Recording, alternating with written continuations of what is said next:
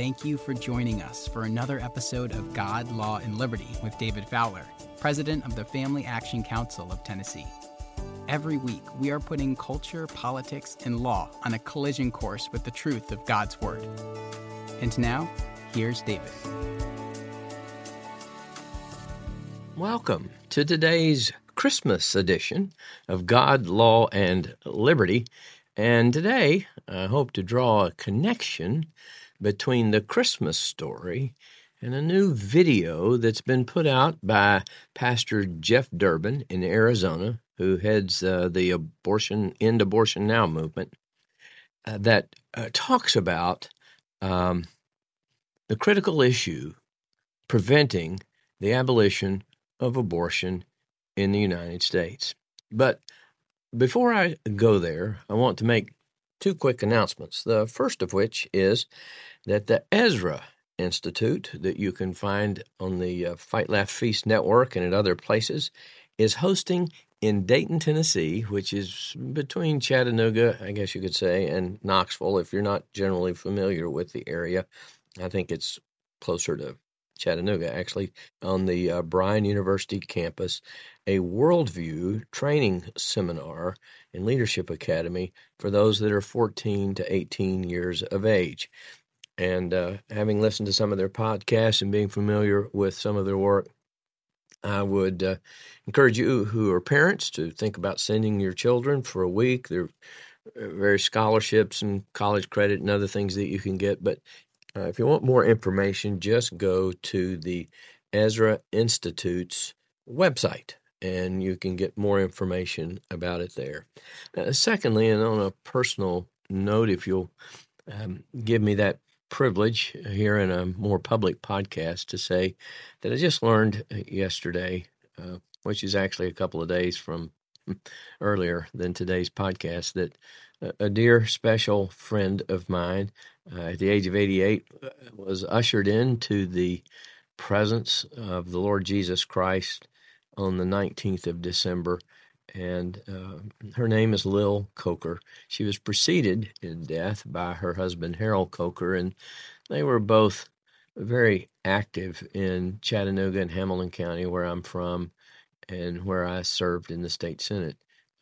They were very active in politics there, and were very much a great encouragement to me as a young man who at 36 years of age decided to run against a 26-year incumbent Republican. And throughout my term of 12 years of service and thereafter. So they've been special and dear friends to me for nearly 30 years. And I am delighted, though saddened, for myself and her family, that she has beheld the glory that I know she was longing to see. And I'm thankful to God for that family and for Harold and Lil and the encouragement that they were to me. Any of you who run for office at some day, you'll need friends like Harold and Lil Coker, and may God be gracious to grant them to you. It will be a blessing. Well, moving aside and regaining a little bit of my composure, I want to talk about this new video that's come out. You can find it on YouTube. It's entitled The Fatal Flaw: Lies, Laws, and Pro-Life Deception. But I want to talk about it through the lens of the Christmas story. And I want to say this, that as much as I agree with Pastor Durbin and others in the video, that the mother who commits an abortion has sinned and has committed a crime, I think there is a gospel issue at stake that I see in the video that I believe must be considered, lest the labor toward ending abortion be in vain. Now, we might say that none of our work in the Lord is ever in vain, and in fact, God uses the work of all of his saints, including our foibles, to accomplish his purposes, because that's what God can do, right? But I have been on the end of the stick where things that I've worked hard to enact, laws that I had good intentions for, that if they passed, they would produce certain positive and good effects, were in fact nullified, either because the law was never enforced because of a Supreme Court ruling, or was rendered unenforceable by a Supreme Court ruling, or for other reasons. For instance, those in charge of enforcing the laws exercise the constitutional prerogatives belonging to either the administrative or the judicial branch not to enforce them. So we can enact laws, and if, for instance, in this case, prosecutors won't administer the law, then the question would be, what have we gained? And I'm not saying there's nothing gained, but I think we need to consider that, and particularly if nothing is gained that we would anticipate, and in the process we've obscured in some ways the gospel, or are found to be thinking wrong about the gospel. It's hard to bring this subject up because it's easy to be taken as, so you think you know more than I do. And I don't know anything about the gospel except as has been revealed in the pages of Scriptures and applied to me by the Holy Spirit and by the works of great theologians, or theologians greater than I. But whenever there's a tension or a conflict in the body of Christ, I think we would do well to say this too is of the Lord. All things, it says in 2 Corinthians 4, are for your sake. So rather than return to our corners and spit nails at each other, or as someone, well, I won't even go there, or speak pejoratively of those in the other camp, we should say, Lord, is there something here for all of us, for the good of all of us? And that's what I'm trying to probe in this episode. I may not get all through it today, because it is weighty and it's serious and it needs to be explained carefully and fully, and I hope to do that. So the video itself starts with this statement by Pastor Durbin, and I'm quoting here. What you're about to view is an unveiling of what the main issue is that is keeping abortion alive in this nation. Now that's a very serious statement too, right? The main issue that's keeping abortion alive in the nation. And we're going to look at what the video reveals in a moment, and why he gives this charge. And then he proceeds to say, let's work together as the church to expose actually the heart of the issue, the inconsistency, the unbiblical thing that is keeping it alive. So I'm taking him up on his offer to say, let's work together as a church to think about what's really at the heart of the issue and whether there's any unbiblical thinking or inconsistency taking place in what we're saying or doing. Now, as it turns out, the context for what I think really is the main issue and the most important issue is revealed in the reasons for the conflict between those in the video and those within the abortion establishment, which I think is an appropriate name for those who opposed even the heartbeat bills until they saw they were going to pass anyway. And that conflict rests in the opposition of those parts of the abortion establishment to going beyond making healthcare providers subject to a civil law crime and also making the mother subject to a civil law crime. Now, before I go further, let me explain why I said civil law crime. And I use that term because I believe those on both sides of this debate about criminalizing the mother believe that even if a civil law, which is simply, for my purposes, an enacted law. Even if a civil law has not been broken, the mother has broken the law of God. And I appreciate that Pastor Durbin and those in the video realize that and care about that. And in that sense, the mother has committed a crime, though I'd say not primarily in regard to her child, but against God. And why do I put the nature of the crime in that order? And it's because only God can give or promulgate a law that is binding on the conscience of all persons at all times and in all places. Only God can give us an immutable, not to be broken or modified or abrogated law. Man can't do that.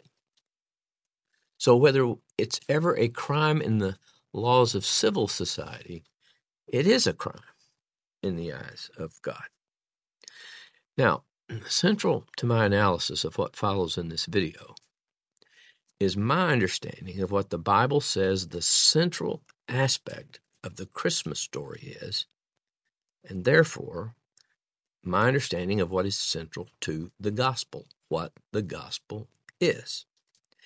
And I would submit that if we disagree here, then the problem in the Christian pro-life community is far bigger than whether we criminalize or don't criminalize a mother, because the gospel is what informs our understanding of everything and how we go about doing everything and the reasons for why we go about doing them. So let me offer what I see as the Christmas story. And now I'm reading from a commentary I wrote for the Family Action Council of Tennessee that was published online on December 22nd. If you want to read the whole thing, it's entitled Don't Let the Fauci Grinches Steal Your Christmas. But this is an excerpt from it.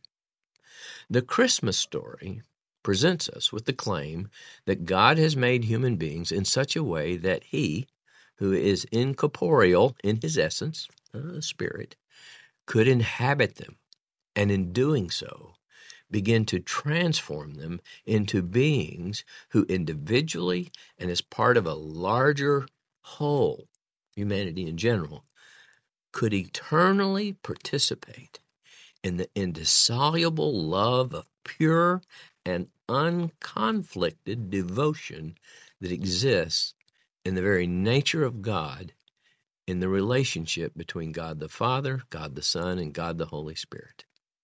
Think of it. A God who is not reducible to an abstract proposition, but is personal, because he exists in perfect unity as Father, Son, and Holy Spirit, and who eternally lacks nothing, meaning he didn't, doesn't, and won't ever lack anything, especially the kind of love we would crave if we could think beyond orgasmic pleasure and selfishly turning in on ourselves. Chooses to create. A God like that, who chooses to create so he could share that love with those he creates, and they could share in his love. This is the greatest conception of God ever expressed. It's the greatest offer ever made. But that's not all. This incarnational love of God is transformative precisely because it's not tinctured or tainted by our creaturely frailties. And that is so because the flesh and human nature taken on by the Son of God in the person of Jesus was formed in the womb by God, not a man and a woman as imperfect creatures. Mary's virginity serves to make this point dramatically and unequivocally. And then when by the Holy Spirit we are joined to Jesus, we can receive from the outflow of his perfect humanity the kind of love we humans can't gin up on our own.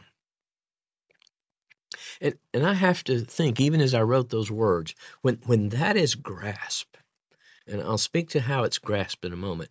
How could we not, like the angels who announced Jesus' birth, shout, "Glory to God in the highest"? I mean, wow. It would seem to naturally pour forth. And if it doesn't, maybe that's an indication of how much of the glory of God we've seen in the face of Christ. And in fact, that's actually how I now define the promulgation and the effect of the gospel. And I take it from 2 Corinthians 4, 5 through 6. In verse 5, Paul writes, "We preach Christ Jesus the Lord, and ourselves as your bondservants for Jesus' sake." And why is that? He explains that in verse 6. Here's the key. "For it is the God who commanded light to shine out of darkness, who's shone in our hearts to give the light of the knowledge of the glory of God in the face of Jesus Christ."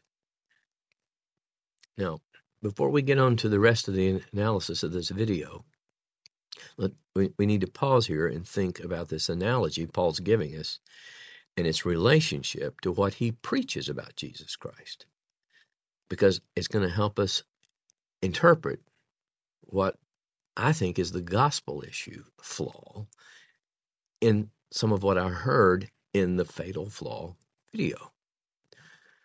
The word here translated commanded in 2 Corinthians 4:6 is the same word used in the Greek version of the Old Testament in Genesis chapter 1 to describe what God did in bringing forth all that's on the face of the earth, namely, and God said. That word said is the same word that's used in 2 Corinthians when it says the God who commanded the light to shine, okay, out of darkness.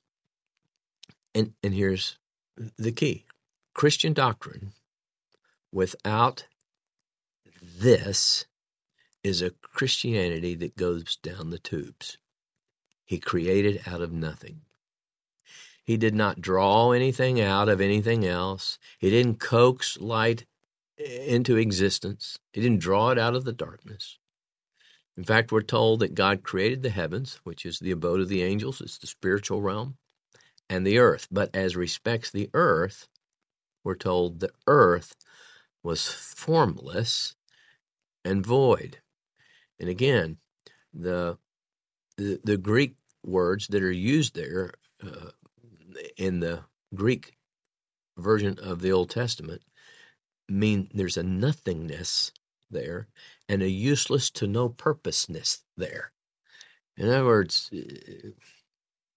it would be, I don't even know what to compare it to, about the significance of an ant to us. And of course, we see some of that kind of language in Isaiah, don't we? You know, where he says the nations are like just a drop of sand in a bucket to God. And it's in that same way that God commanded the light to shine into darkness, that it is out of our nothing righteousness, our voidness of righteousness. Persons dead in sin and trespasses, not just on a respirator, needing a little help, and not just misshapen and in need of improvement, like the need for a cast to be applied to a broken limb, but it's out of our utter darkness in relation to God that God did with us what he did in his first act of creation, namely commanding something to come into existence that did not yet then exist, namely shining in our heart and a knowledge in our heads of the glory of God in the face of Christ. And of this glory, John Owen wrote the following about Jesus' prayer to the Father in the upper room, recorded in John chapter 17, verse 24. Notice what Jesus prays. "Father, I desire that they also, whom you gave me..." Now look how that relationship got developed there. The Father has given to Jesus.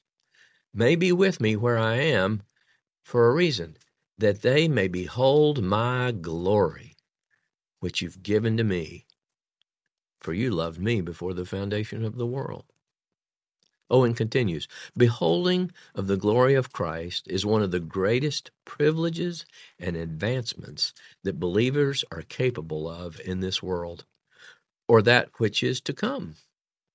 It is that whereby they are first gradually conformed into it, and then fixed in the eternal enjoyment of it. For here in this life, beholding his glory, they are changed or transformed into the likeness of it. 2 Corinthians 3:18. And hereafter they shall be forever like unto him, because they shall see him as he is. Again, quoting now 1 John 3:1 and 2. Hereon, Owens writes, do our present comforts and future blessedness depend. This is the life and reward of our souls. Not that we'll be able to bounce from here to there and go through walls and all those things, but that we will behold the risen Jesus, the Son of God, in all of his glory as he is.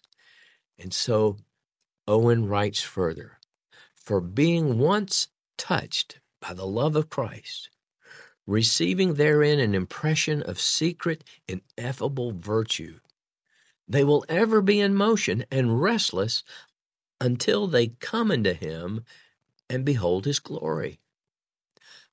I can't speak for every man, but I remember the restlessness towards my wedding day. And the moment that I saw the doors to the back of the church open, and there was my wife in her radiance and her white gown, and whoa. And that's why I think, in part God gives us the example of the church and the bride. I mean, if you're a groom, you ought to have experienced that. You should have been sitting down at the front of the church with your heart pounding, saying, this is what I've always waited for. This is the beginning of the end of the consummation of a wonderful love. And of course, you find out later, as I have after 42 years, you didn't even know what love was when you began. But still, there was something there. And you moved from a glory of love unto a glory of love. And he says, so the soul, which can be satisfied without it, without seeing by faith this glory, and that cannot be eternally satisfied with it. In other words, if you have to be able to disappear and hear animals talking and see all your loved ones and all that other stuff, well, he says, is not a partaker of the efficacy of this intercession. In other words, this prayer has failed on you so far. If there's something else about heaven you want more than seeing the glory of the risen and resurrected Christ. And so I ask, is that the way we think of the Christmas story? Is that the way we think of the glory that it presents to us? Is that the way we think of the gospel? And is that the way we present the gospel? Now, with those questions in mind about the Christmas story, let's turn to the video. The fatal flaw. And look, not just at the immediate problem being articulated, enacting a statute criminalizing the woman involved in an abortion or opposition to it, but also the reason given by some in the video for why its enactment is so important. Why not passing this statute keeps abortion alive in our nation. Now, again, I guess I should say before I do this, let me say I'm not speaking to whether a law should be enacted that imposes criminal sanctions against the woman. I'm not speaking to that. Nor am I speaking to how any such statute should be drafted. I have ideas on that. But at this point, I think they are of secondary importance for the pro-life community, because I think it's the very nature of the gospel that I see being put forth that's at issue in this video, and to me, it's of first importance. Now, to the disclosure of the gospel issue, And to help it become perhaps more clear, I want to ask some questions before I conclude today's episode with the help of present-day theologian Sinclair Ferguson and 19th century Scottish preacher Robert Haldane. Somebody perhaps not familiar to many of us, but his teaching and exposition of Romans in Geneva in the 19th century revived the gospel among a generation of Genevans who had been influenced by Voltaire and Rousseau and Cartesian philosophy, which pretty much describes America at this point too. And that's why I think they're important. So here's the first question. If Christians could enact the laws that criminalize every sin, or, let's be less ambitious, even all the big ones, like murder, stealing, adultery, lying under oath, would that constitute America a righteous nation from God's perspective? Might be a far better place to live, let's say, but would it constitute us a righteous nation? If we're going to be Christian nationalists, do we want to see America just have laws like that, or do we want to see America become more righteous?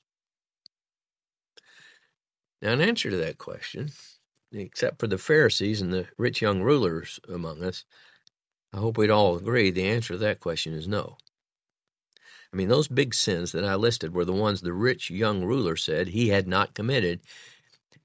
And notice, Jesus didn't even challenge him on that point, though I'm sure he could have if we understand the Sermon on the Mount. Yet the rich young ruler turned away from Jesus because of a command he couldn't bear to hear. And we're going to look at that in a moment, because that command is why abortion, I believe, will remain alive no matter what criminal laws we enact. And again, not saying we shouldn't enact laws, but I'm trying to get at the point made at the beginning. What really keeps abortion alive? Is it what we think it is? And related to the question of criminalizing sins, or at least the biggest ones, here's a second question. Would the criminalization of all sins, or at least all the big ones, bring people to Christ? And maybe here there's even a deeper question I would suggest. Do we bring ourselves to Christ? Or does Christ, by the Holy Spirit, according to the eternal plan and purposes of God the Father, bring people to himself? In other words, are we going to take seriously the word of Jesus recorded in John 6:44? No one can come to me. What I would call a universal negative. It just ain't possible. Unless, Jesus continues, the Father who sent me draws him, which is an act of the Father on his own part. And I think that's what Paul's referring to in 2 Corinthians 4:6 when he uses the creation of light as the analogy to what the promulgation and effect of the gospel is. It's the glory of Christ springing into our hearts and minds in such a captivating way that he alone is what we most long for, as was put by the Apostle Paul in chapter 1 of his letter to the Philippians, when he says, dying is actually gain, not something to be feared. And again in chapter 3, everything else is trash, dung, compared to knowing Christ Jesus my Lord. Is that what we see the gospel being, and the effect of the gospel, and our desire to be gospel persons? And the third and last question is this. Is it first seeing our sin that turns us to Christ, or is it first seeing the glory of Christ that allows us to see our sin? Now that's a critical gospel question. And as Paul makes clear in Galatians, there can be a true gospel and a false gospel masquerading as the true gospel. So this is serious business I'm coming to. And if I'm wrong, then listeners, let me know. And let's talk about it on a Zoom call or something else at some other point. Because I think we've got to get at what really the main issue is that fuels abortion. And I'm going to submit it is not whether we criminalize mothers for being involved in abortion. But I can also see that I'm at about 30 minutes already, which is the length of a normal episode. So I'm going to have you left hanging until next week when I come back to what is said by one of the women who'd had an abortion that's interviewed in this video, and to statements by a Pastor Brian in Louisiana and another member of the End Abortion Now team, because I believe the issue with abortion is far deeper than we think it is. The sin needing to be confessed is far greater than admitting to murder, and the understanding of the gospel turns the gospel on its head. And if you're interested in learning more about that, then I hope you'll join me for the next episode of God, Law, and Liberty. If you enjoyed this episode, please subscribe to the podcast. And if you want to help spread the word, please give us a 5-star review and tell your friends to subscribe too. God, Law, and Liberty is available on Apple Podcasts, Spotify, and wherever you listen to podcasts. For more information, please visit us at www.facttennessee.org. That's factennessee.org. And please follow us on Facebook, Twitter, and Instagram at Fact Tennessee.